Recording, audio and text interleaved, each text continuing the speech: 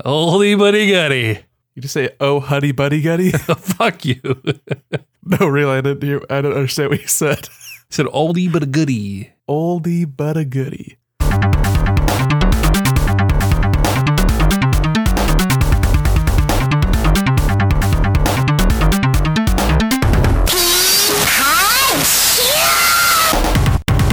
This is Nick to me, a Skype date first, podcast second. The podcast is really irrelevant to me.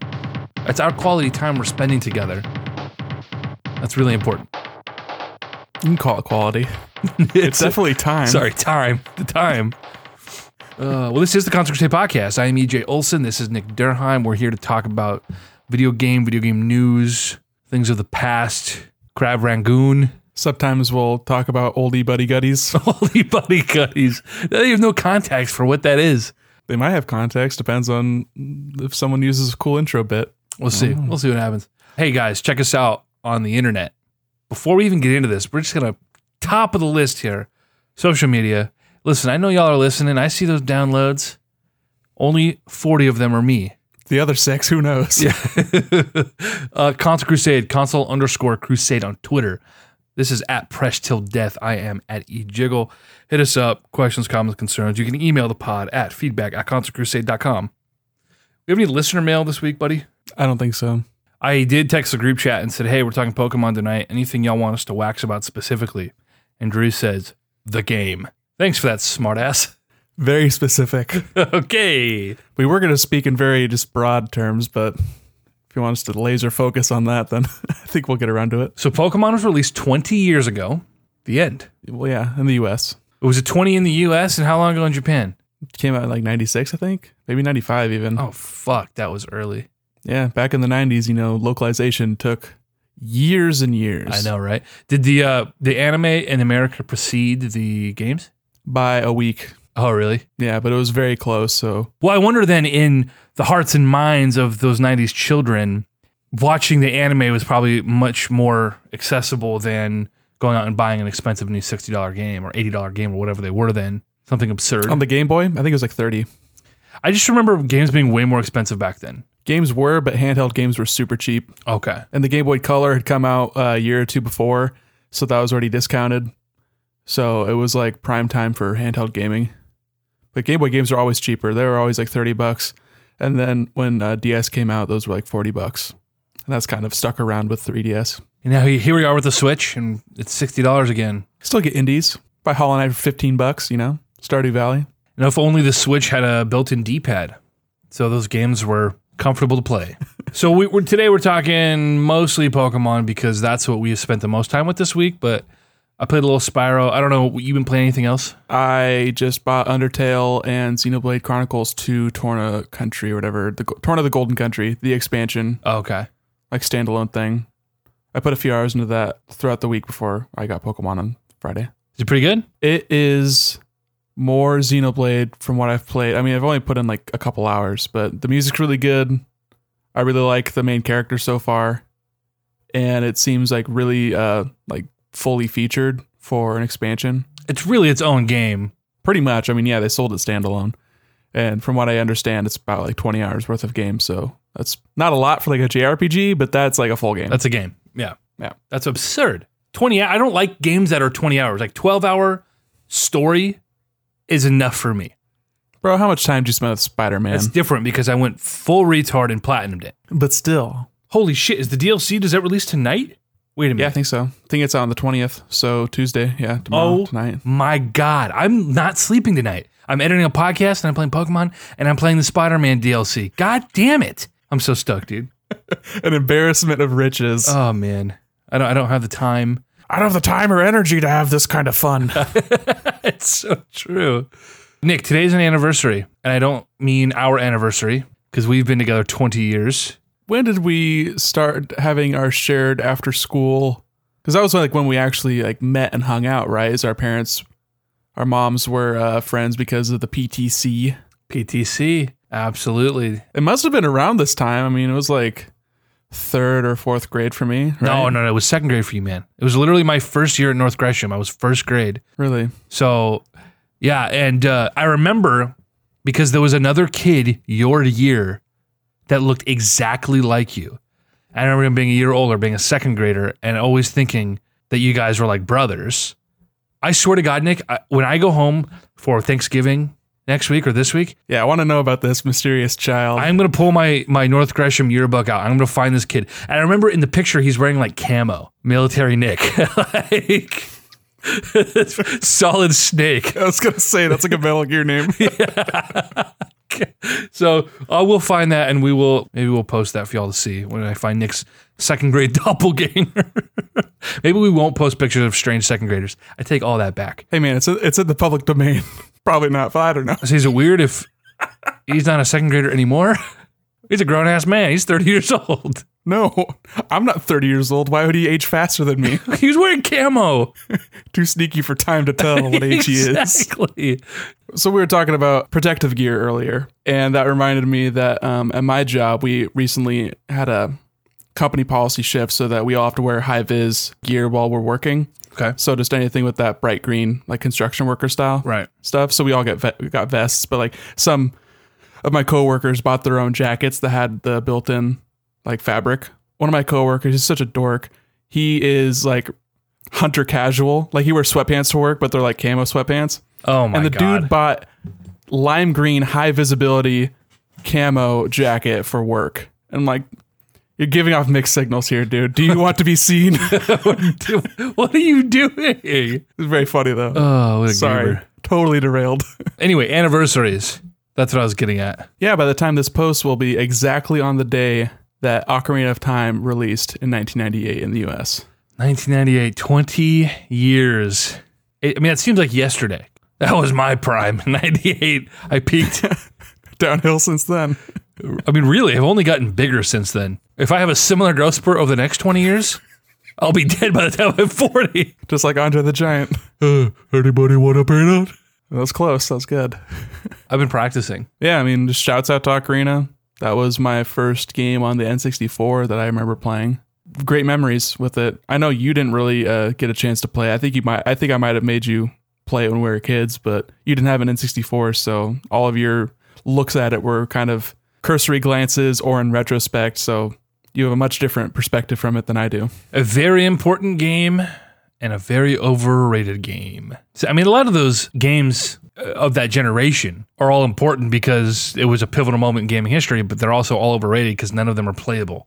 The remake was not even that good. I didn't jump well with the remake because of the lack of C buttons, but beyond that, it was visually still really cool. Nice to see it upgraded a little bit. Yeah. And just the overall design of the game it's bread and butter. Like it's exactly what games today are being made in the image of. You know, God of War was pretty much Ocarina of Time writ large. So I think it holds up remarkably well in that regard. That's why I haven't really been able to get into God of War. You just don't like real games, dude. Wow. I thought you liked action adventures, but you can't even like the prototypical action adventure game.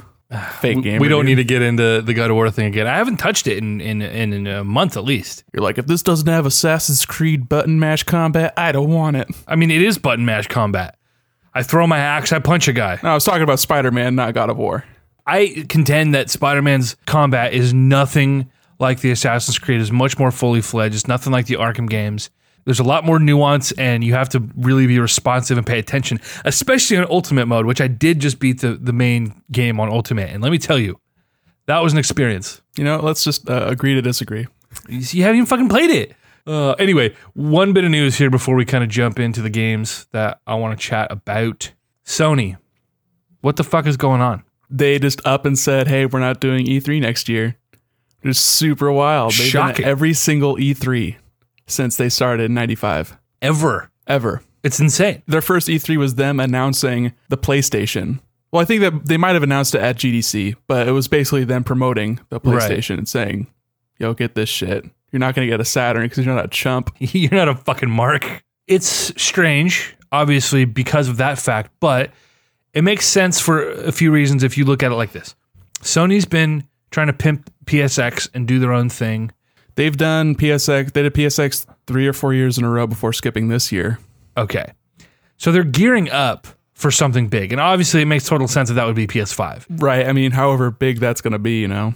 I think it will be. I think it will be. If they're taking some time off, there's got to be some downtime. There's got to be a lull. Because if they come to E3, people are going to expect announcements. And if you come out and announce a bunch of games, you're prolonging your own life cycle. Because to be honest, consumers are not ready to upgrade to the next generation. Because most modern gamers were spoiled by 360 era. And that went fucking 9 years. So, we expect this to go on for another 3-4 years, when in all reality, like, we should be looking at the next gen, regardless of what that looks like. I don't know yet. It makes sense that we'd be looking at that, and it's up to Sony or Microsoft or whomever to push that themselves. And so I think that's what this is. It's just, here's the lull. No more expectations for the PS4. Get the games that are coming, get those out, and then come back next year, announce a new console, announce all these exclusive games to ring that launch in. I think we're 2 years out from PS5. I would agree. I think PS5 is 2020, but that doesn't really make sense to me as to why they would skip E3, because E3 isn't just for first party stuff. That's where they show off like the Call of Duty game that's coming out that year, which is inevitably the best selling game of that year. It's where they show off a lot of their third party partnerships. I mean, it's where we got Final Fantasy VII Remake announced, and we got a lot of big announcements are made at Sony's press conference that aren't necessarily Sony games. Sure. Because first party, they've had the same press conference for the past 3 years. Like 2016, we saw Spider-Man, God of War, and like Horizon. And then 2017, you got Spider-Man and God of War. 2018, well, they already came out, so we'll just show Spider-Man, maybe this little sizzle trailer, and then the 3 games that people care about and the one that nobody does. And like next year is going to be, they got 2 games coming out pretty much. And then whatever Death Stranding and Last of Us Part 2 comes out. Maybe Ghost of Tsushima if that ends up being any good. But we don't even know if those are PS4 games. That's not like written in stone. They've announced them as PS4 games, but that could easily change. Right. So it's really weird to me that they would skip out next year just because they don't have anything new first party to show, when they still have, I would assume they still have a good relationship with Activision, unless that like deal's done and Xbox is like making moves to get that week of early DLC kind of partnership and the marketing partnerships, which is really what matters, is the marketing. Right. It's like Rockstar only markets their stuff as PS4 game, even though it looks infinitely better on One X. And it's just, I don't know, it's weird. They've been there every year for the past 25 years. Every year E3 rolls around, the sentiment among fans, among critics, among quote unquote game journalists and pundits, and even some people in the industry, on the development side, I think the common consensus is that these trade shows are really kind of pointless. Which I completely disagree with. I also disagree with. Totally. Yeah, whenever I hear like a quote unquote game journalist say that, it makes me think to myself, it sure seems like you're not useful in this scenario, huh? Because it's turning into a consumer show where people go to, as opposed to the Ivory Tower, San Francisco people that have covered games professionally for the past 15 years, Right. But E3 is so important because it's like the one time of year that all these companies are together in the same city competing with each other as like advertising. And it's so cool because everyone gets to pimp out their stuff, and it's just a fun event. And it's what I look forward to every summer. Like, it's just a cool thing to see. Oh, what's Ubisoft going to show? What's Microsoft going to show? What's EA's going to show? And with streaming and with like Twitch, it's only gotten bigger. Like, I feel like I would have to look up the stats, but viewership has got to be higher now than it was when it was only airing on G4 in like 2004. It was like the first E3 I saw. Right. So it's more important as a consumer now than it was 20 years ago when it was established, when it was just like, hey, this is where these publishers and developers go to talk to Walmart and like EB Games and try to sell their product for the next year. Right. The purpose of the event has shifted in a lot of ways, and it's had to evolve. And a lot of these old farts who walk into these things and start complaining about how these shows are irrelevant and it's a waste of time, and I'm not coming back anymore, and why do we do this, are looking at it through the lens of the past. I think there's really something important about saying, hey, there are these big dates in the year that we are going to like get together and announce something. All eyes are on this event, whether it's now the Game Awards or whether it's E3 or whether it's PAX or whether it's what the fuck ever. All eyes are on us. So it's like choosing these pillar dates to like, hey, we're going to really push X, Y, and Z here. I think it's really important for the consumer and for the company advertising and just engagement. Yeah, E3 is different than it was fucking 5 years ago or 10 years ago or 15 years ago. It's fucking different. And that's fine. And I think in some ways it's better.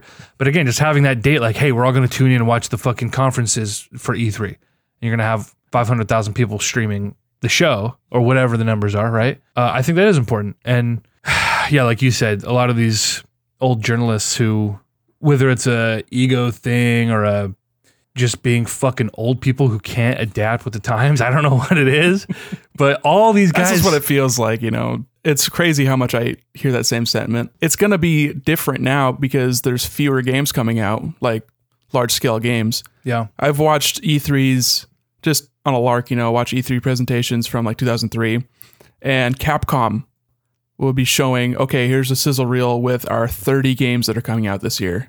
Fuck. And it's just absurd. And they're all like, you know, like Mega Man Zero or some like Resident Evil spinoff, you know, like they just had so many games and they didn't do million sales, but like if you're making that many games and spending less money and making less money, then it ends up netting out okay. But as these like companies have lasted longer and longer, they boil it down to, okay, we have the 3 games that make us money and we're just going to make those every year.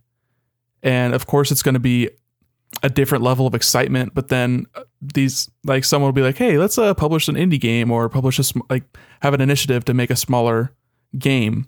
And then other big publishers will see that and like, well, we should do that too. And then they learn from each other and they compete with each other. And that just ends up being a benefit to us as consumers. Right. And I think E3 is just a condensation of that, like a one single event. If Sony, again, sets this precedent and decides, hey, we don't need them to do what we're doing, we can do our own event and we can do, you know, X, Y, and Z. Really, every company can do their own thing, and it would probably be, not every company, the big companies. Microsoft could do their thing, Nintendo could do their thing, and Sony could do their thing, and all the smaller developers and smaller companies would all latch onto them, and they could have 3 events a year that are as big as E3. Maybe not as far as like on location. You're not going to fit, you know, you're not going to have this big event, but like as far as if Sony said, hey, PSX, this is our one thing this year, tune in to find out all of our news for the fucking year. And Microsoft did something like that, and Nintendo did, which Nintendo kind of does with their directs. But if they all said, this is the big event for us this year, the same people who are watching E3 are tuning in to see what these companies are doing. So the companies, if they decided to make E3 irrelevant, absolutely could. But I think it's more in their benefit to be a part of something that someone else is putting on, and they can kind of be a part of it versus having to kind of carry the whole of the weight themselves. But well, yeah, and also like we watch Nintendo Directs because we're Nintendo fans, but if a Sony fan sees Nintendo Direct is happening, they're not going to necessarily tune in, but they're probably going to watch E3 because they're like, oh, this is news that I care about, and people are there's going to be the comparison, the compare and contrast, like, oh, Sony announced this, Nintendo announced this, Microsoft announced this, who won E3? And that is like, it's important to compare these things from an outside perspective because it allows the companies internally to talk to a user base that's not necessarily just theirs. yeah, Like you're going to have the core audience and they can talk to them whenever they want. And it's just an opportunity to expand that message. right. And it's just weird that Sony's doing this. I feel like this only benefits Microsoft. I mean, they're planning hardware at the same time. They might even jump the gun and push it out a year sooner than Sony is. I mean, Microsoft's done that in the past to great effect. Xbox 360 had a full year to work out the kinks before PS3 came out and landed like a wet fart. So that could easily happen again. I mean, people are not dedicated to their consoles, you know. Nintendo always just does whatever the fuck Nintendo's doing. Like they are not affected by this at all. They don't have third parties to please. But Microsoft, I mean, even last year they showed off like Jump Force for the first time, which is going to be a big deal, not to us because we're not huge anime dorks, but like the weeaboos that come out in force and buy every Naruto game, they're going to be pleased to no end for Jump Force. Yeah. So like that was a big deal for Microsoft to show a Japanese game. They haven't really done that in a while. Not since Final Fantasy 13 was like announced on their stage in 2005 or whatever it was. Microsoft has never really done the Japanese game thing. They had like 2 JRPGs on the 360. They had a huge initiative for it at the beginning of the 360 cycle. I watched their E3 like not too long ago because it was just entertaining to see what that whole like announcement was like and the features they were touting and the things they seemed especially proud of. But yeah, they had like exclusive Japanese games like Blue Dragon, Like they're trying to make it a JRPG machine in a little way because they wanted to push into Japan because that was a huge market that they've always been missing. Yeah. Is Jump Force just a standard 2D fighter, just with anime characters? Arena fighter. Okay. I would be curious to maybe check that out then. I don't know half the anime characters, but I'll know the DBZ characters and... That's all the Shonen Jump stuff. So like Dragon Ball, I think Naruto's part of that, but like One Piece, which is I think the biggest anime in the world technically. Yeah. And then I don't think My Hero is part of that. Death Note, there's Death Note characters. I saw some screenshots floating around today that were like recognizable characters, but from animes I never watched. That'd be one of the Black Friday pickups next year, you know? Just get it for $20, you know? Yeah, run around, change the voice track because the English voice acting is not great. The Japanese voice track is bad also, but you can't tell because it's not in your language. That's the thing, is it all sounds good to me. You don't want Woman Goku. Yeah, well, you know, she does a good job, but she sounds weird because she's a 70-year-old ass woman. Bless her soul. But she's not dead yet, Jesus. For being 100 years old, still being Goku. Oh, man. Well, before we dive into Pokemon here, I picked up Spyro, which we've talked about, I think, at length on this podcast before. We were just talking about it last week. Yeah, my childhood with it being my first platform of that ilk, and that, you know, Spyro 2 was sort of my Mario 64 in a lot of ways. I mean, I played Spyro 1 well before Spyro 2, but Spyro 2 was like the one. As far as collectathons go, that really, they had the mechanics down really tight, the controls were really tight, and it was a collectathon without feeling like, it wasn't DK64, just way over the fucking top. It was varied and totally achievable if you wanted to do everything. You didn't have to put in 100 hours and do all this boring, repetitive shit. Have you played the Banjo games? A little bit. Donkey Kong 64 is far and away the worst case scenario for that genre of like 3D platformer. It's not hard to not get that to that level of collectathon, but I haven't really spent too much time with the Spyro games. I think I rented one of them at some point. I'll bring back the Reignited trilogy for you because I would be curious for you to play the first couple of levels. And I mean, I don't know, those games might not hold up for a lot of people without the nostalgia, right? So I don't know if you would like it. It's reviewing pretty well, but I mean, I'm sure a lot of those reviewers are also, like you said, nostalgia driven. Dan Reichert loved it and he never played Spyro. He platinumed it. It's true. Also, I mean, he loves anime now, so. Hey, #1 anime podcast. I don't get Dan Reichert. If you guys are listening to this podcast, you probably know who he is. Don't fucking get that giant nerd. Dude's been given like fucking Marvel movies 2 stars because it's, you know, so unrealistic and I can't believe the stupid shit that comes out of their mouths. And I'm like, dude, your life literally revolves around fucking wrestling. His biggest complaint is that none of the superheroes kill the bad guys. Welcome to superheroes, asshole. He likes Punisher. Punisher's badass. I like the TV show. Dude, the show is really awesome. John Bernthal, man. John Bernthal's pretty BA. It had the same problem all the Netflix Marvel shows had where it was just too long, but it was still pretty good. They could have cut 2 episodes out and really told that last arc a little more concisely, but I think it was the best Marvel Netflix show behind Daredevil 1.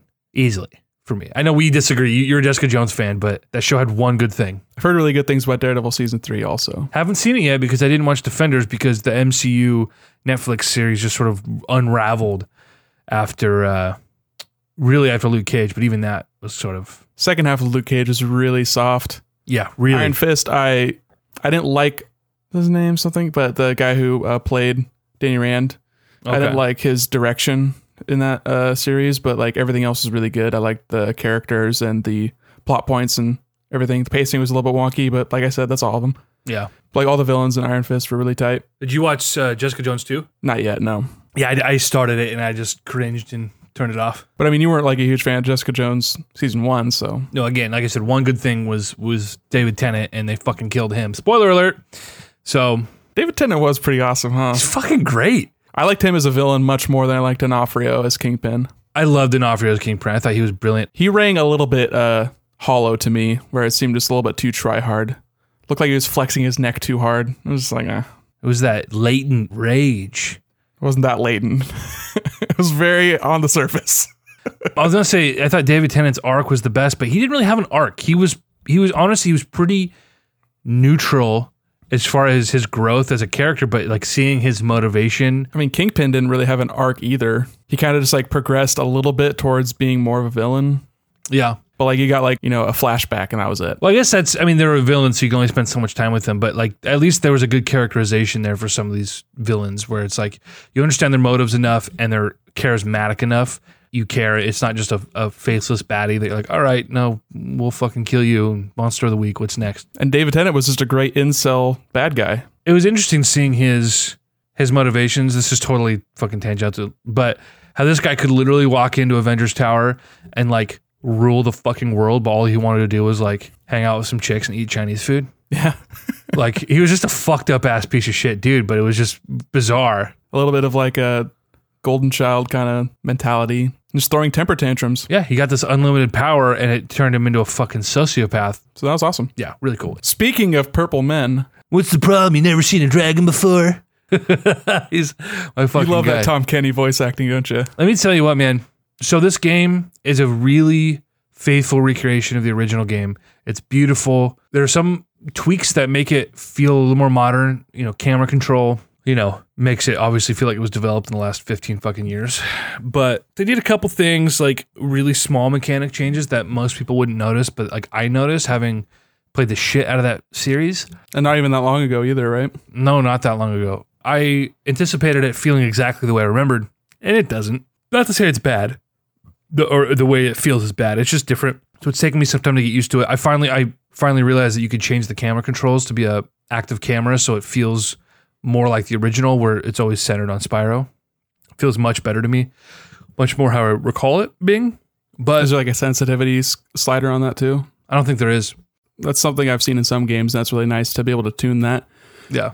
So it's not like every time you turn the stick, you're facing that way and the camera's facing that way immediately. Like there's a little bit of a follow drag. No, I don't think you can tweak that. But once I kind of got that dialed in and realized and got used to the new controls, like I was like, dude, this is Spyro. So I played the first 6 or so worlds, and then Pokemon came out, so I haven't touched it since. But I think these are a better set of remakes than the Crash ones were, even in my limited time with it. By which metric? Just because the original Spyro games were better? I mean, that puts them at an advantage right away. Well, that's what's funny about it is Crash is like remembered more fondly. It sold better. It reviewed better. I think the Spyro games were better because it's a more timeless format. The 3D platformers, you know, we still have that, but we don't necessarily have the faux 2D, you know, in that vein. So I don't know. Seemed like it took a lot more cues from Mario, where it's just like the open levels and you're just like on a playground picking stuff up. No, it's totally exactly what it is. I mean, As opposed to like going from point A to point B like Crash was. really both biting Mario in some respects, just different versions of Mario. I mean, most games do, but That's true. Yeah, again, so I don't know if it's just, like I said, a product of the type of game it is, but this is, like the Crash remakes, I wouldn't necessarily recommend to someone who didn't have the nostalgia for Crash or wasn't really into that type of game. Like, I can get the 9-year-old to play it and he'll love it. Like, I don't think I could get you to play Crash and you just be like, yeah, that's a platformer. Feels old, you know, and you wouldn't sit there and beat the game. But I think Spyro is something that I could let you borrow and you would play it and say, oh yeah, that was an enjoyable 3D platformer. They're not reinventing the wheel, but it's a really solid reimagining of what I think is a classic fucking franchise. From the little time I've put into Crash Bandicoot trilogy, I played mostly 2, but it seemed like they didn't really iterate enough from level to level. Like it seemed like just a lot of the same thing. Yeah. Very padded. And that makes sense for like a kid's game that you know, reviews back then frequently had like a value kind of aspect to them. So you wanted a game to last a certain amount of time. It also helped them sell more versus just the game being rented and beaten and returned. Right. So I can understand why it felt padded. And as a remake, you know, it seemed like their goal was to kind of keep the original game intact. So it's not like they were going to go change up the level design or anything. A couple things I wish I could do with this game, and I get why, you know, this is not necessarily an option. Switching back and forth with the old graphics. And this is not something I necessarily wanted with Crash, but Spyro is among the absolute best looking games of that generation. And for a few reasons. So there was some of it was from a tactical standpoint. They did things no other game did with like draw distance and just the level of detail that they could get on screen at once. And then just the character designs. Like Spyro to me is such an iconic design when I think of that old shitty polygonal mess. And it's just iconic to me, and I love it. In a way that Crash, the character might be iconic, but the actual game design, he's just an orange triangle. He looks like a Dorito. Exactly, yeah. So it's not really, but Spyro, man. And so I wish I could do that, but I really miss the old voice acting. Yeah, the original game had a different voice actor than the second two. But even the second one, I think the guy who's doing Spyro is the same voice now. Well, 2 and 3 was Tom Kenny. Okay, and now Tom Kenny's back. And so the first Spyro was a different voice actor. I don't remember the voice in that one, but I really vividly remember Spyro 2, and so that was Tom Kenny then. So that's all fine and dandy. But whoever plays what's his fucking name, Hunter, that weird cheetah, and Hunter, and then who's the fawn, Fiona or some shit, I can't remember now. Probably, but in Moneybags and like I want to hear the old voices again. In Ripto, yeah, even Ripto. Although Ripto, I can't remember now. He could have fooled me as being the original guy. I don't remember. He was all That's right. something I remember from just the Crash remake is that it seemed like I don't know if they had the same voice actors necessarily, but it seemed to match the level of camp. And the animation quality was infinitely better, but like just it got the vibe, it got the look and feel right. Because like as much as these games are made for like the 25 to 30-year-olds, they still have to target what they're originally targeting, which is the 5 to 10-year-olds. Oh, totally. For it to feel right to us looking back on it, looking forward back on it. It's this weird kind of geometry of getting a nostalgia grab to feel right. Right. Well, that's the biggest challenge with these games is they can't be a direct remake. Oh, it can't be a one-for-one. It has to play how we remember it. And how we remember it is not how it really was. We have these idealized versions that have been made and remade in our memories for 2 decades, right? This is why something like Yooka-Laylee didn't do nearly as well as we wanted it to do, is because they really went for this authentic feel. And 20 years later, you have to look at it and say, maybe that's not the best idea because this just doesn't hold up. It doesn't feel right. It doesn't play right. This is what Shovel Knight did so well, whereas they took these timeless tropes and these, iconic designs and the mechanics. It plays how we remember, the smooth, just responsive. It's like you play an NES game. That is not what those games were. Yeah, they have bad physics and the hit detection's awful. And yeah, obviously, the idealized sort of look at it, but it also helps that 2D platformers as in general have a much higher ceiling for being good, right, as opposed to a 3D platformer. Yeah. There's a reason why 3D platformers are not made very frequently. It's because they're really hard to get right. They cost a lot. They take a lot of time to figure out just the perfect secret sauce for them. It's pretty much just Nintendo that does them.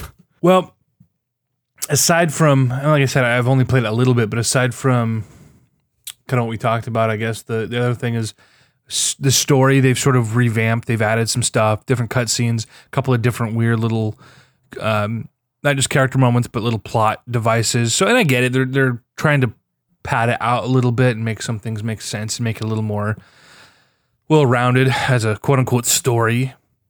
And I'm fine with it. I don't have a problem with it. It's like not exactly what I remember, but like, boo-hoo. They got enough right. Yeah, some of the examples, I feel like I'm not entirely sure because, like I said, I haven't played this game yet, but something I heard people talking about were like the boss dragons were actually designed this time. Was it like last time where they're like an asset flip, or what was I hearing about that? I'm not sure. Like I just saw a short like video clip of like a giant dragon.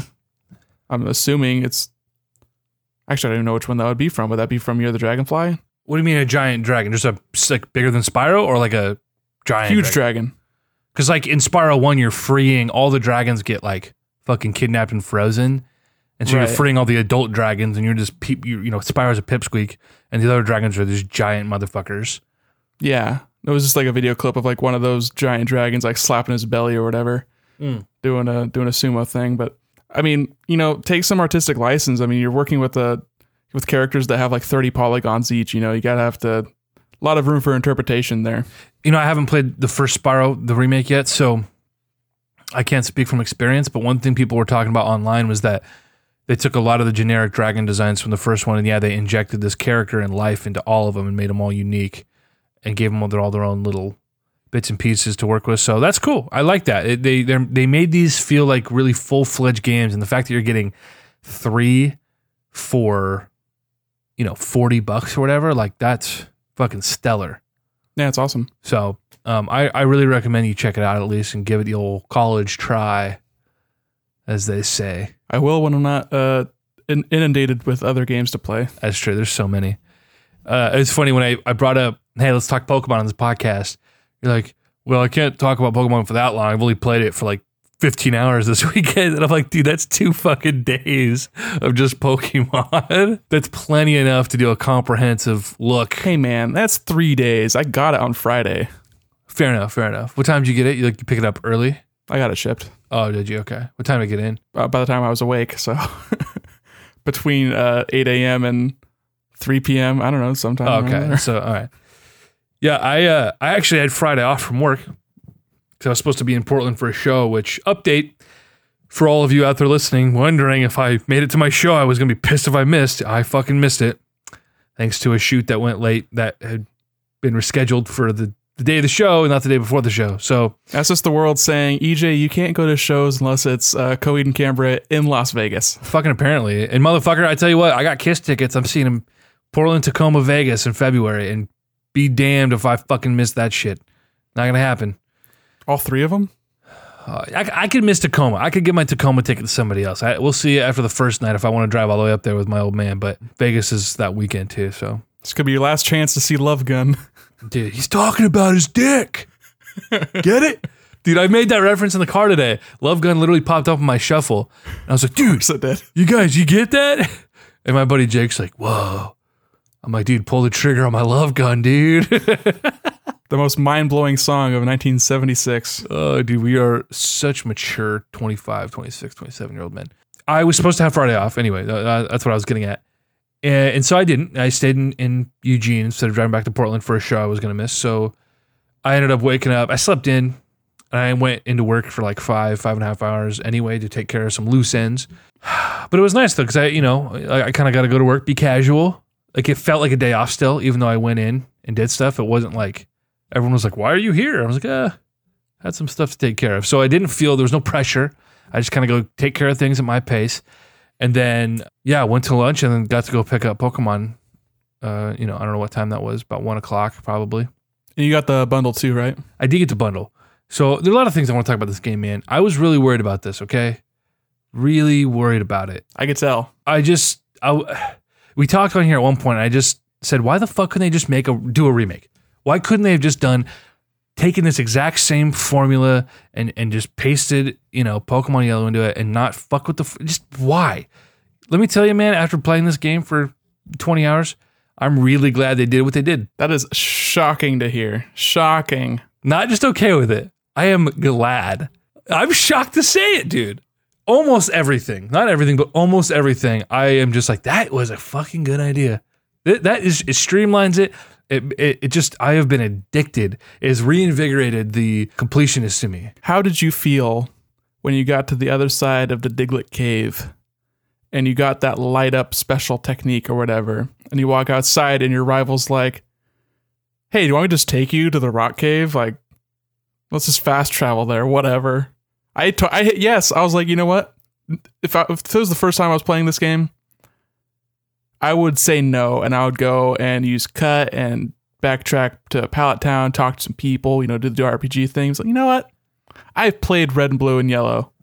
I'm just gonna fast travel to the rock cave. Fuck it. It was nice. Dude, you know what? Tell you what, I did like that. I liked it like in Pewter City when I know it was going to happen. A little fucking shithead was going to stop me. And have you been to the gym? Have you seen the gym? And I knew it was going to stop me, but I always do it anyway. I always walk out before I do anything in Pewter City. I walk out and have him take me to the gym. I don't know why.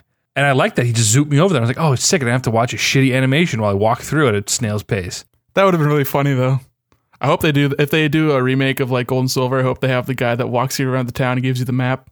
Oh, I really hope so. In that first city, Well, I was really bummed not to get the guy in Viridian who, the guy who hasn't had his coffee yet. Yeah. And instead it was like Team Rocket standing there blocking the path. Interesting choices. I mean, it seemed like they really wanted to get a lot of the vibes of the anime in this.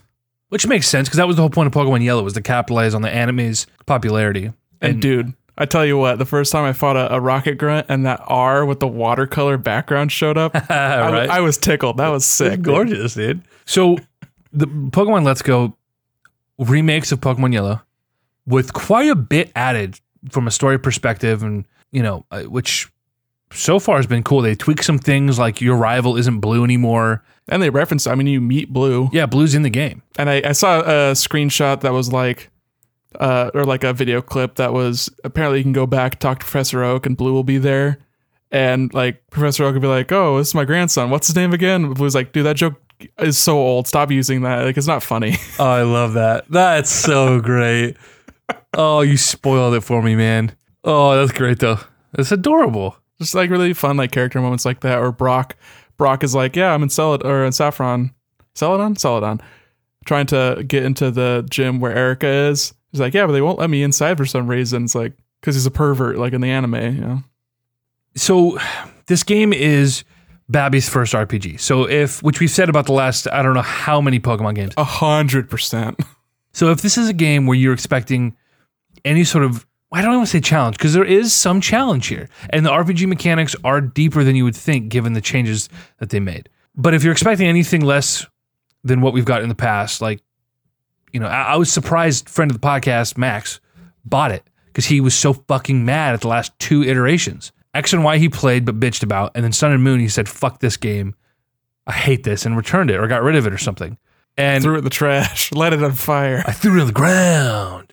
I'm shocked he bought this game on day one, has been playing it. But he's easily susceptible to his friends being excited for stuff. So I don't blame him either. Like, you want to be a part of that zeitgeist. You want to, of course, you get swept up. I mean, that's half the reason why I buy a quarter of the games I buy. I'm gonna say I was all excited for Red Dead. I'm glad I didn't buy it. I warned you against that. If you had bought that and tried it and like had a horrible time, I'd be like, well, I fucking knew you would hate it. So the biggest change in Pokemon Let's Go, catching Pokemon. Well, yeah, I mean, it's like 2 changes. I think that seeing Pokemon in the overworld is a huge change too. Amazing.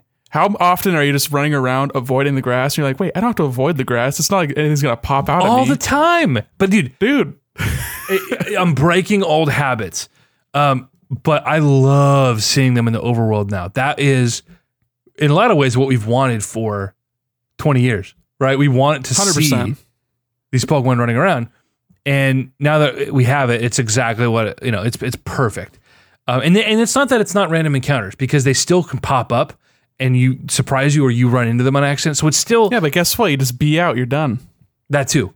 You can just run away and it's no problem. It's interesting how they do some of the catching mechanics. So let's talk from a technical standpoint. Motion controls. Thought was going to be a really big issue. Mm-hmm. And I thought I was going to play this game entirely in handheld. I've been completely wrong. While the touch or the motion controls are a little finicky at times, it took me a while to realize that I have to censor. I have to reset my Joy-Con every time by holding it straight out in front of me. Every time I hit go, and that calibrates it, so then you get a perfect throw. And that took me a while to realize that. But once I did, I was like, okay, this is no problem. Just a little flick of the wrist. I love that I can play with one hand.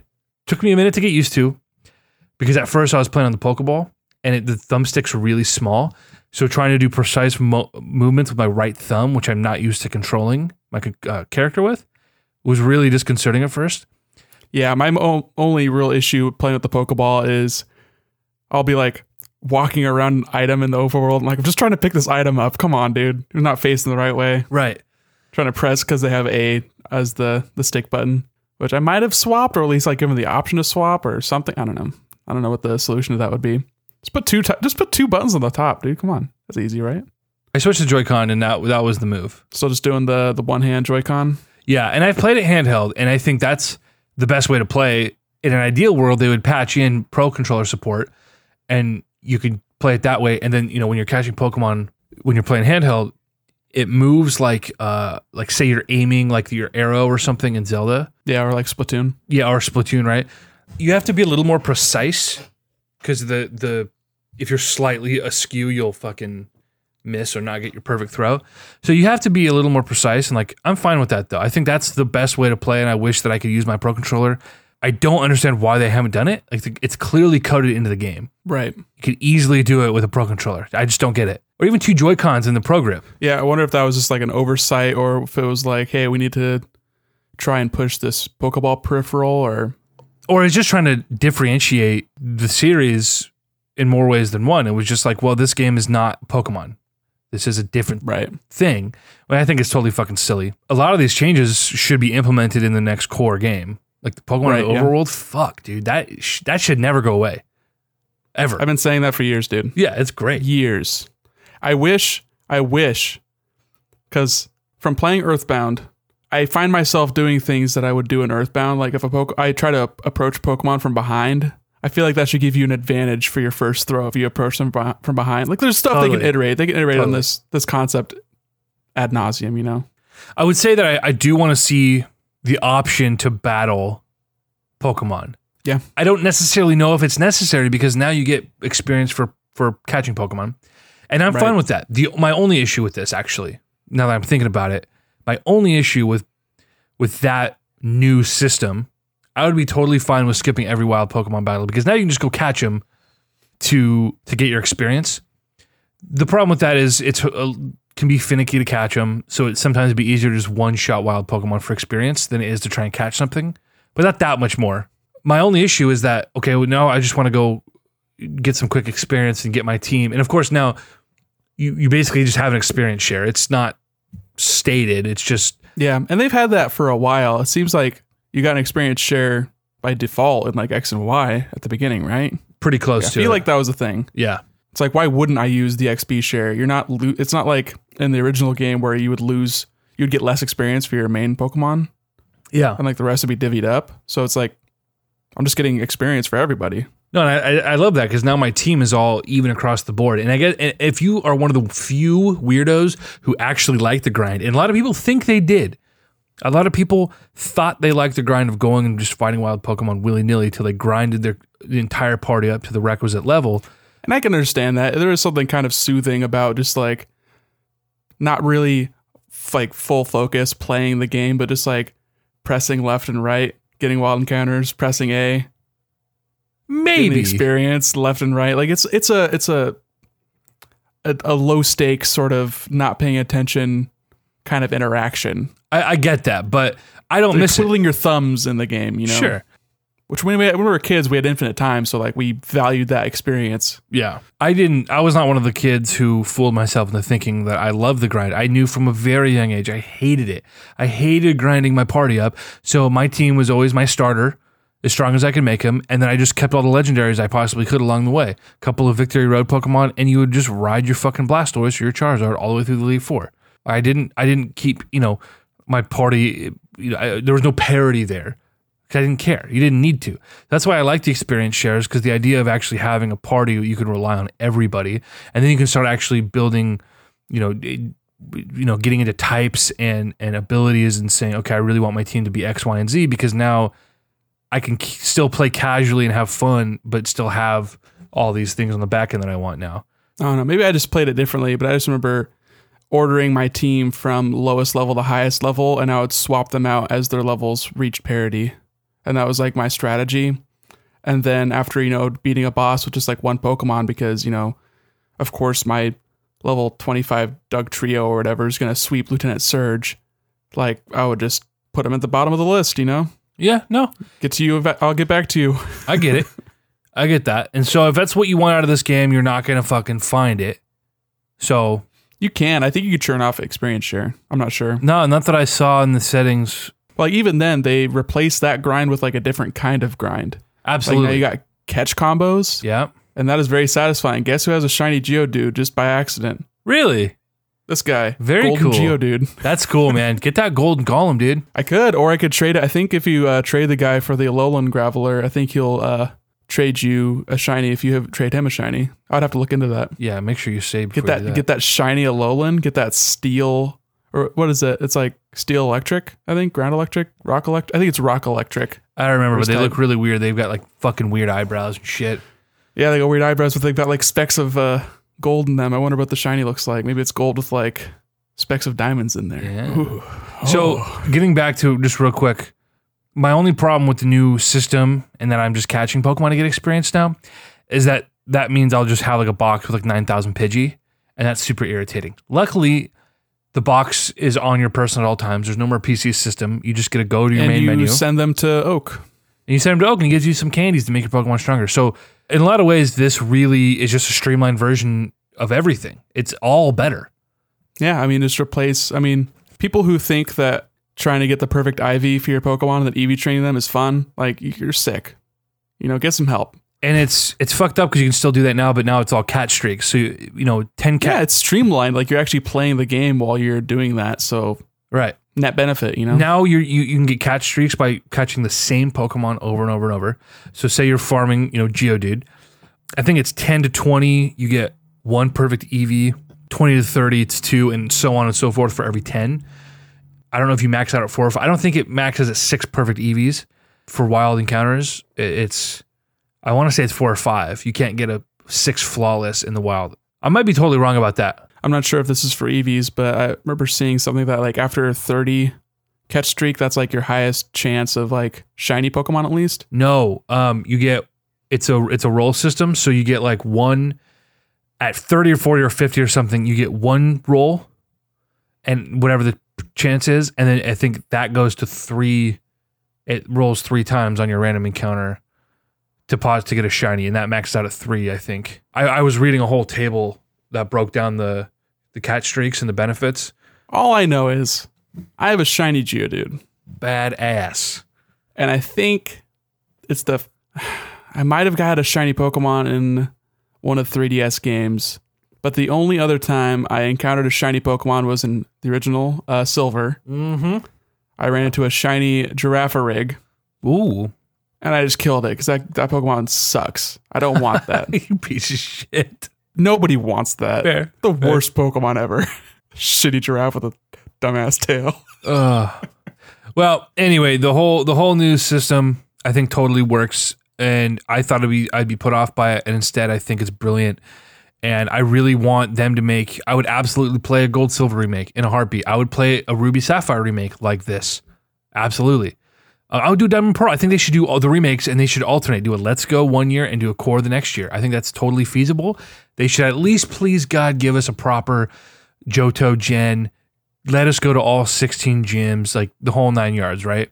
You mentioned earlier, as far as mechanic changes, Sun and Moon did away with like HMs. All for the better. All for the better. So now they have these things called secret techniques, and they're the same as HMs, but now they're techniques that, as far as in canon goes, these are techniques that human beings learn. So you learn the secret technique, chop down, which is cutting trees. You as a human with no tools. And at first it's like, okay, yeah, okay, dude, you can learn to cut a tree down. But your Pikachu wants to learn it instead. All right, dude.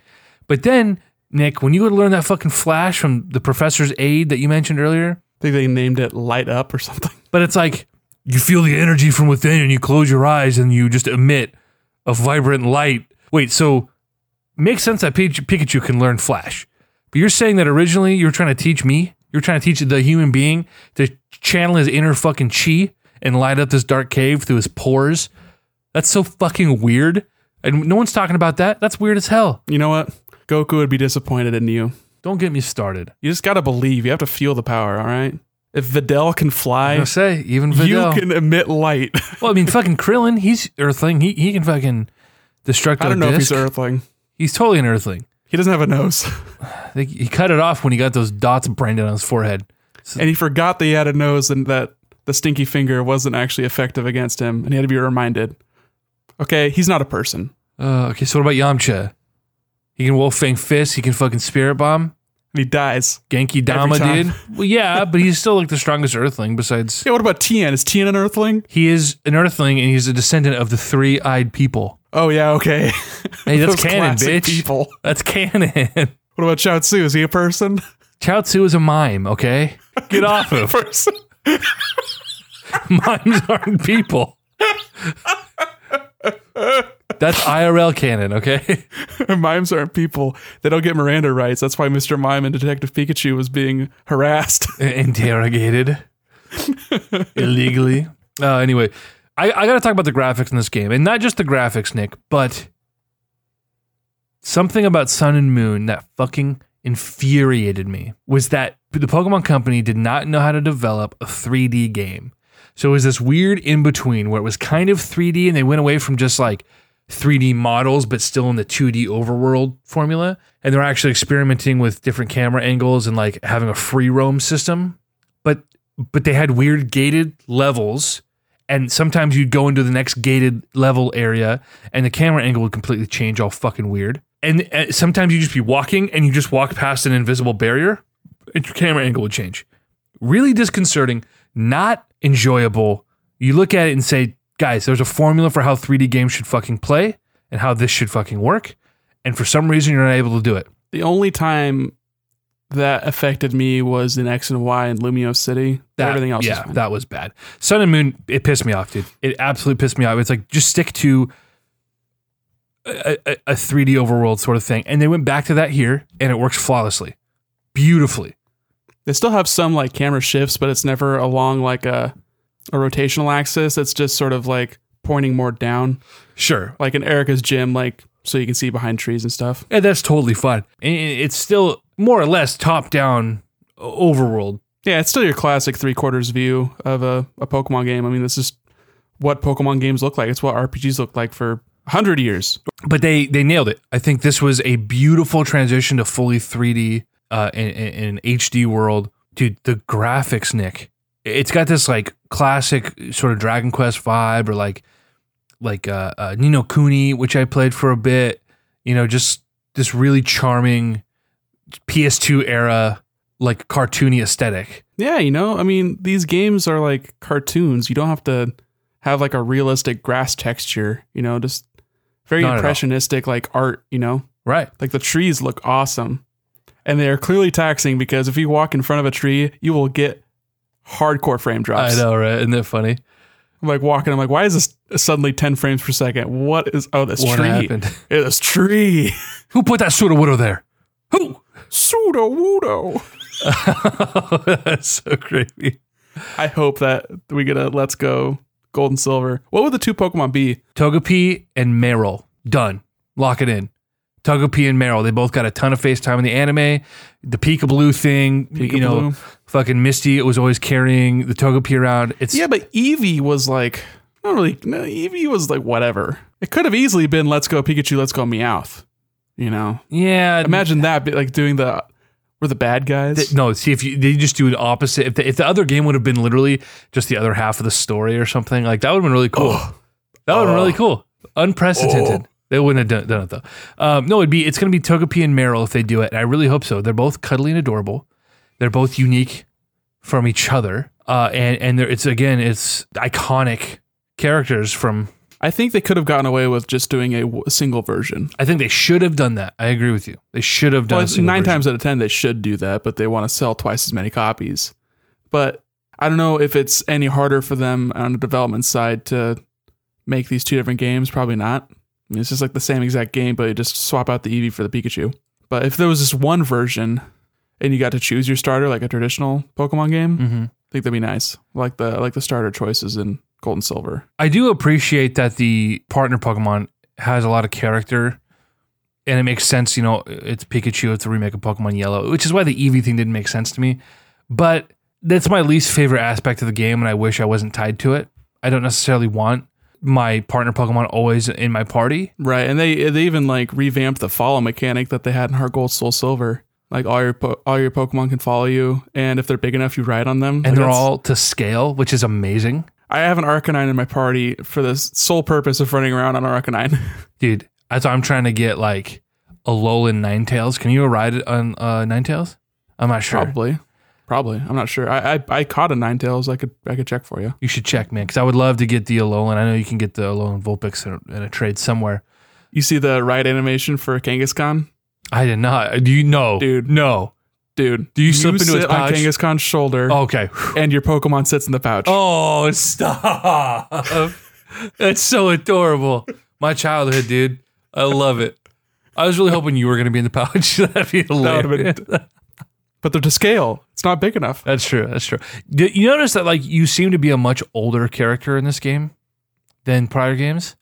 I don't know if it's just a scale thing because we finally have proportions. It's impossible for me to tell because they're all like chibi, anime characters with huge eyes. So but like you run into like Joey with the fucking shorts, right? Youngster Joey with the fucking shorts. Well, it's like you bend down to talk to kids now. It's like you're Youngster clearly Joey older. Coco Diaz. Youngster Uncle Joey. Cocksucker. Hey, speaking of the devil, do you want to go see Joey Diaz on December 27th at the Helium Club with like Andrew and Powell and Mitchell? Seems weird. Dude, Joey's going to be in town for like 4 days. To any of his stand-up. I've listened to very little of his stand-up. It's all just been his podcast, him on Rogan, and his Twitter. He's just a character, man. I saw his stand-up last year at Helium. Fucking great, dude. Just a hoot of a time. Comedy is... I wish we had more local stuff going on because I feel like that would be... I would do that every weekend I was in town. Just get the boys, go to a comedy club. Look for it, you could find it. I saw Carmel once at a like some local fucking hole in the wall gig. He had a couple of guys come through opening for him, and dude, we had a blast, man. We just drank some beers and watched some comedians who most of them were pretty good. I mean, that's really fun. Underrated Friday night, dude. Anyway, Joey Diaz, go see him with us. But back to Pokemon graphics and shit. The detail, Nick, that they're able to cram onto a screen now on this giant TV. Not to mention like the animations, like, yeah, the battle animations are super flimsy. You use double kick, your EV just jumps up in the air and a foot appears on your enemy. I mean, it's just like the old games. And I understand you have 150 Pokemon. You cannot do bespoke animations for every single one. No, and you can't set that precedent now. Some of them, like you said, like I'm pretty sure the Move Tutor moves all have special animations, and like the special move you can do by shaking your Joy-Con in the battle. Like that has a bespoke animation and everything, but I wanted to say the walking animations are both awesome and terrifying. Have you ever seen a Mr. Mime walking around? I have not. It is pure nightmare fuel. Uncanny, huh? Also, it's very strange to see an Ekans actually stretched out like a snake would be. Very bizarre. Yes. Weird, right? It's you've never seen it like that before. No, it's always coiled up. Yeah. I wish he would have just puggled around. Doing, doing, doing. Like Rattly from Donkey Kong Country 2. I was in Celadon City last night, and I went into where the Game Freak development studio is at the top of the building. Mm. And there's just a bunch of cute little details. You see the Pokemon red, the posters, green, blue, yellow, whatever. Yeah, the posters on the wall. Just adorable little details that you would have never been able to get in before. They got some stuff like that in the department store also. Yeah. Dude, going to a Pokemart and seeing like all of the items on the shelves in full detail, the sprays and the balls, and it's just like, it's just really cool. It totally geeks me out, man. It's like, this is what Pokemon should have become on the GameCube all those years ago. Yeah, it's just really cool. Just really lovingly crafted, very diorama-esque. And I'm afraid, despite the lower sales, and part of that's barrier to entry is much, much higher. You know, you can't buy a 2DS for $80 and then a game for $40. You know, $120 barrier of entry. Now you're looking at a $360 or $380, $400 barrier of entry, depending on what you buy, right? So it makes sense that this is selling worse, and the branding is weird, and the changes were met pretty, with a lukewarm reception when they first announced it. So, and that was just like, I'm sure I saw the same thing that you saw, but like, that's just in the UK, and that's comparing it to a 3DS. So, like you said, the install base is only going to get bigger. I wonder how long of a tail this game is going to have, if this game is going to continue to sell throughout the year, and how it's going to compare to when Gen 8 inevitably comes next year. I'm honestly worried that Gen 8 is going to be a horrific letdown for me. Isn't that the risk of like every Pokemon game for you, though, at this point? Yeah, just as we get older and as the games stagnate, part of the reason I'm probably okay with some of these changes and the changes made to the catching system and all that has sort of reinvigorated, like I said, the completionist in me. And we'll talk about the post game in a minute, but I think I enjoy this game as much as I am just because it is a nostalgic revisit to something I loved dearly from my childhood. And if this were a new game with new monsters and new cities and new faces, I just don't think I would really give a fuck. I wonder, because the barrier to catching Pokemon is a lot lower in that it's easier, and also you can see when, I haven't seen that Pokemon before, I'm going to try to catch it, or I'm going to build a catch streak with some easy Pokemon in this area and see if anything rare comes out. So I wonder if that would be like enough, because a lot of the problems I've had, well, not even the problems, like it was a benefit in some ways too. Like in X and Y, I just remember, man, I'm running into so many unique Pokemon in this first like couple routes. Like I had like 30 or 40 Pokemon before I even fought like the second gym leader. And that was like, they just had such a density of Pokemon. They weren't all in that same generation, I don't think. So I wonder what the like metrics would be if they, because there's 800 freaking Pokemon now. I don't know what this game would be like if there was 800 of them. I wonder if it would be any better than the games are now, where it's just like random encounters. It's like, well, I'm hunting for a specific Pokemon. I feel like it's a lot easier when they're visible in the overworld, and you can kind of game the system by doing the catch combos.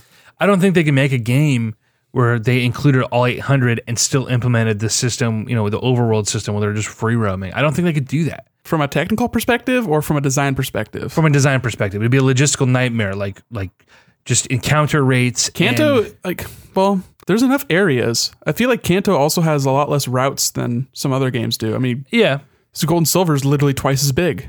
All the areas. The variety would have to be drastically diminished, and you'd have to really segment, like you can only find X, Y, and Z in this area. Or you could even do stuff like, and I think it was Ruby and Sapphire, or maybe Diamond and Pearl when they first introduced the, what do they call it when like Pokemon, like hordes of a specific Pokemon would show up? They did that. It was like a time gated thing. They did that. I think that was Ruby Sapphire. No, Gold Silver.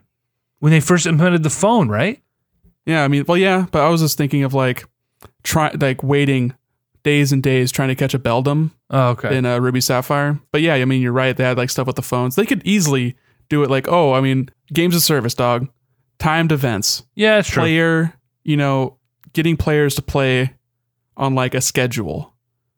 Pokemon fans would be into that. I mean, do it something like Animal Crossing. You can only find this Pokemon on a Friday in this certain area, or like Safari Zone. Like, we're doing a safari for Steel Pokemon, and you go there and you find just a whole mess of Steel Pokemon. There's a very high ceiling for the design space for implementing large varieties of Pokemon. Yeah, but that's something that I hope they build to. I hope that next year, and really I think they could do it in a year, is like, dude, give us the next gen. Give us that Johto remake. Give us all. It's got to be a true remake, though. Don't like skip out and just give us the 8, gym leaders and whatever. That'd be bullshit. That's something I could see them doing. Give us a proper remake. Test the waters. They didn't do that with Heart Gold, did they? No. They gave us a full-fledged remake, thankfully. But yeah, I would say do this every year, every other year until you get through the remakes of Gen 4. I'll be so okay with that. Yeah, this is a really good, a good way to revisit prior areas and get those story beats in that world again. I would actually, you know what? Gold and Silver would be great because those are my favorite games. But honestly, Ruby Sapphire would be awesome for this because of the unique weather effects. Yeah. And the verticality of the locations. Yeah. And how they would implement water and the underwater traversal, if that would be any better now with 20 years of experience. No, I think they could sort of make up for past sins, right? With the last remake they did just being a wet fart, to steal an idiom from you. Yeah. And I mean, a lot of that I think was just your general displeasure with the 3DS Pokemon games and them making Ruby Sapphire in that mold, it was still Gen 7 or Gen 6 because that was after X and Y. Is there anything else? Well, you know what I have on my notes here I want to mention real quick.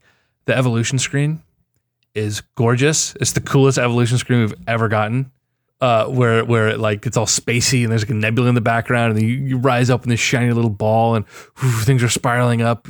And the trade animation is pretty good, sort of facsimile approximation of the old school trade animation. Also, I think as far as authenticity, I agree with you. You get bonus points for that. But it was kind of a bummer after seeing the Evo screen, going back to just the plain, just a couple of just boop, boop down the pipes. It's kind of boring. Well, I mean, it was just a much more deliberate animation in the old games, whereas the animation screen or the evolution screen in the original Red and Blue was just the silhouette flashing back and forth. Right. Is there anything else that in your experience with this game that you've enjoyed or not enjoyed, or anything you want to mention specifically before we wrap up? They've done some really cool remixes with the music. The cave theme is also mixed in with the Rocket Lair theme occasionally. There's leitmotifs being sort of sewn in with the melody. It's very interesting. They don't have, it would have been cool to have a larger variety of like boss music. Okay. Seems like the gym leader like themes are just that they're all the same. You get the rocket theme when you're fighting against like Giovanni, but like it's like whatever. But Right. I mean, I'm enjoying the soundtrack so far. Yeah. Fun. I mean, I know this place. Lavender Town was sick. I love the rocket lair. I mean, it's so metal. Dude, seriously. Lavender Town was really cool because I thought the remake in Fire Red Leaf Green didn't really capture the spirit of Lavender Town, the really hollow, creepy. Leave it to the GBA to have an awful sound chip. Well, yeah, but it wasn't just the sound chip. People always like to blame that. It was the design and the sound design. It was everything, and it was just it was a design choice that they unintentionally sort of stripped. I'm telling you though, like the voicing on the Game Boy is just so good. I mean, Like it holds up really, really well. Yeah. Game Boy sounds better than NES. really? Definitely. Huh. Okay. In my opinion, at least. I mean, despite being a music guy, I'm not really a big music guy. You know what I mean? But dude, it's the tone, all right? Okay. The waves just sound better on the Game Boy. I think it's less channels and less instruments, but like it's still the best Game Boy soundtracks are better than the best NES soundtracks. Yeah, the music's been a really quite the treat reimagined. Bro, okay, so we were talking about we should talk about the Game Boy, or not the Game Boy, but the Pokeball Plus. Interesting device. You said you're playing with the Joy-Con, you switched from the Pokeball to the Joy-Con? Yeah. I haven't used the single Joy-Con yet. I've only played in handheld and with the Pokeball. You should play with the Joy-Con if you like the one-handed, the concept of playing just one-handed and kind of casual, which I've loved. I can snack with one hand, snack with my left hand. I've been able to lay down, literally prop up with my left arm under my cheek or my chin so I can kind of keep my head up, keep my glasses on, and I can just put my hand behind my head or up over the back of the couch and very casually play a full-fledged game on my TV. Took me a minute, like I said, to get used to building up the dexterity of my right thumb for like those fine motions, but I got used to it quick and I love it. Yeah, you're probably right that the Joy-Con would be a little bit better. The stick's bigger and you're not trying to press the stick in to interact with stuff. It's a lot better, dude. And my main problem with the Pokeball is that I can't find a comfortable position to have both my fingers on the buttons Yeah. and still like operate the stick in a natural way. Like if I have it rotated, then I'm like trying to press left and I'm walking up into the left. So I have to like rotate it and like actually move my finger to press the B button. It's like just kind of annoying. I wish the whole unit was bigger. Actually, I think it's like the right size. A little bit bigger might be nice, but this is like totally fine. I have and meaty it's just paws. so good looking. It's gorgeous. And when I plugged it in to charge it, and I heard the Pokemon Center theme, I was just so tickled. With our Best Buy discount, we got the thing for $80 with the game. So really paying $20 for that peripheral is like acceptable to me. $40, I feel like is pushing it. It's like, it's cute, it's quirky, but I used it the first time I played and I'll probably not use it for the game again. Well, I mean, retail is $50 by itself. So we bought the bundle, and the bundle normally would be $100. So it's, yeah. So Nets out to be more like $32 for the controller. do you know much about the post game, Nick? I haven't done like any research, but I've seen people like mention it in like interviews. They bring it up and stuff with like the Pokemon. I don't remember what they call it, like the Master Trainers or Master something Trainers. Can we get into this real quick? Yeah, Do sure. you mind this? Okay. So spoilers. For a 20-year-old game. Well, no, it's totally new post game content, and this I really like this because again, Well, it's new content, but it's not like new story. It's like no, yeah, it's you just spoil like content, I guess. It's Well, a thin line, but according to the fucking internet, you can.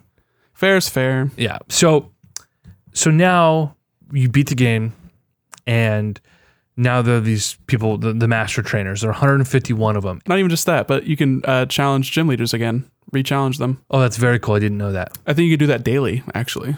I don't want to do a story spoiler, but it's so cool. Can I spoil just a tiny thing for you?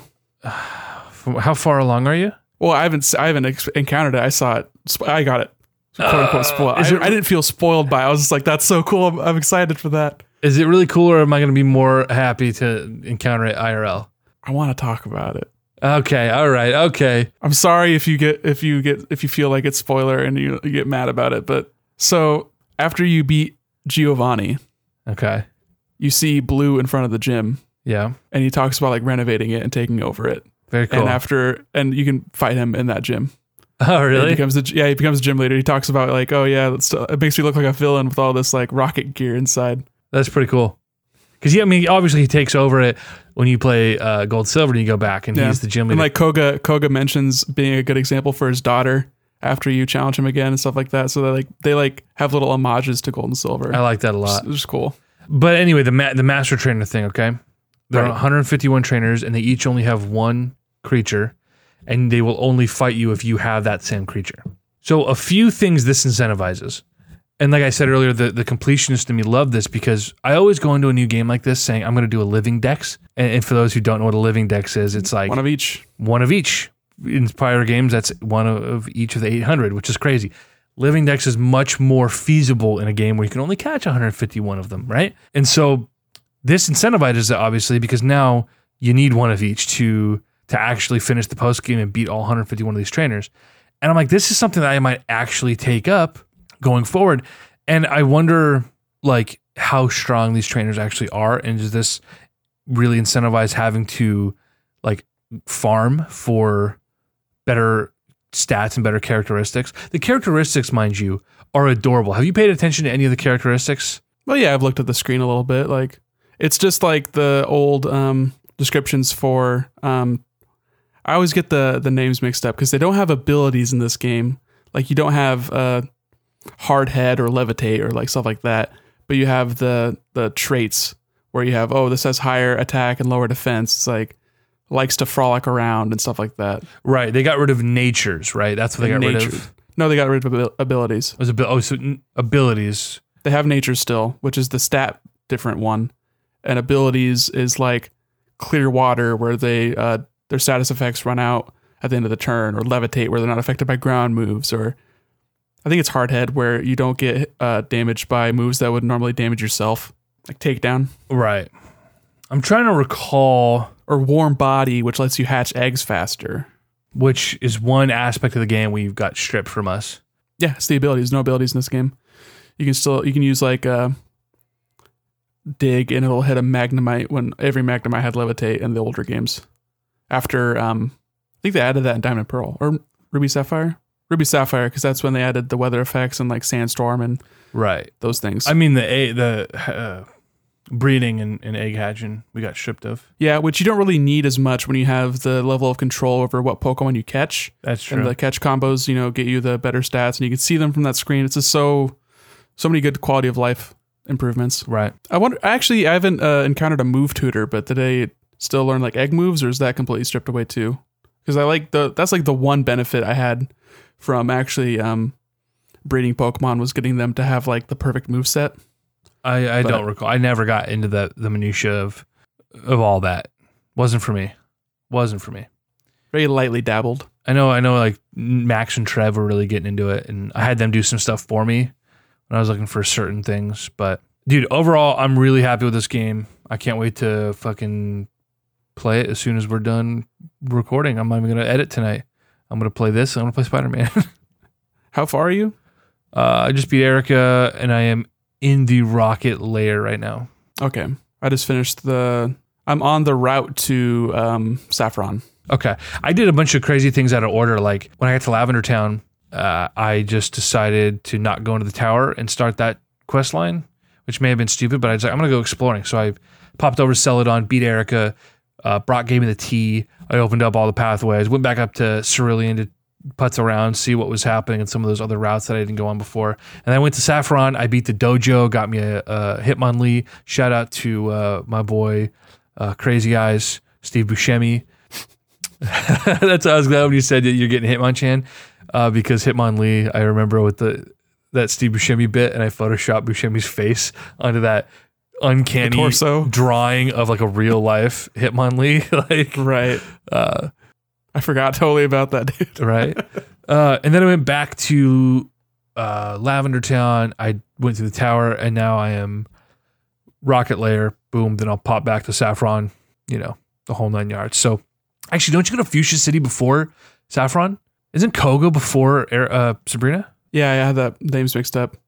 I guess I get Fuchsia and Saffron and Celadon all mixed up in my head sometimes. You're going to Fuchsia. Yeah, I'm heading to Fuchsia. Former home of the Safari Zone, which they did away with. Yeah, but now they have the park. Yeah. And Safari Zone was cool. It was a cool concept, but now it's like you can catch cool shit anywhere. It's not necessary. And it's replaced with something functional. And, that's fine. I'm okay with it. Yeah, Safari Zone was always kind of a weird bit. It was the gating was weird. I think It's like, oh, let me get strength in this weird zone that counts my steps and maybe catch a scyther.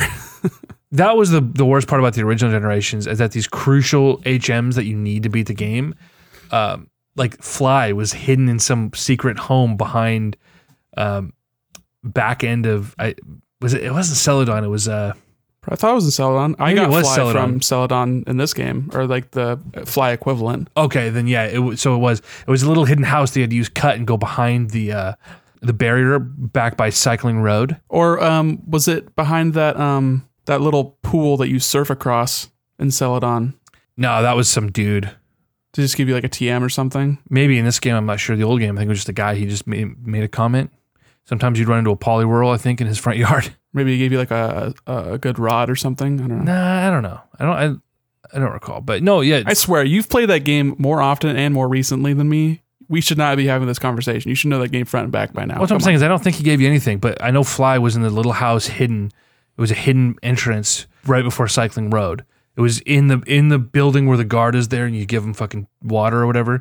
Did you have to cut and pick up was it like past Snorlax? No, But then you cut the little grassy path behind him? Behind I don't think it was near the Snorlax. Maybe it was, but yeah, it was. You cut it down and you go in the house, and she had like a Farfetch'd or something, and she gives you Fly. That makes sense. You probably just can't use the HM until after you beat like Sabrina or something. Yeah, Or after you beat Blaine or something. Blaine. Yeah, Probably Blaine. but anyway, we're getting old, man.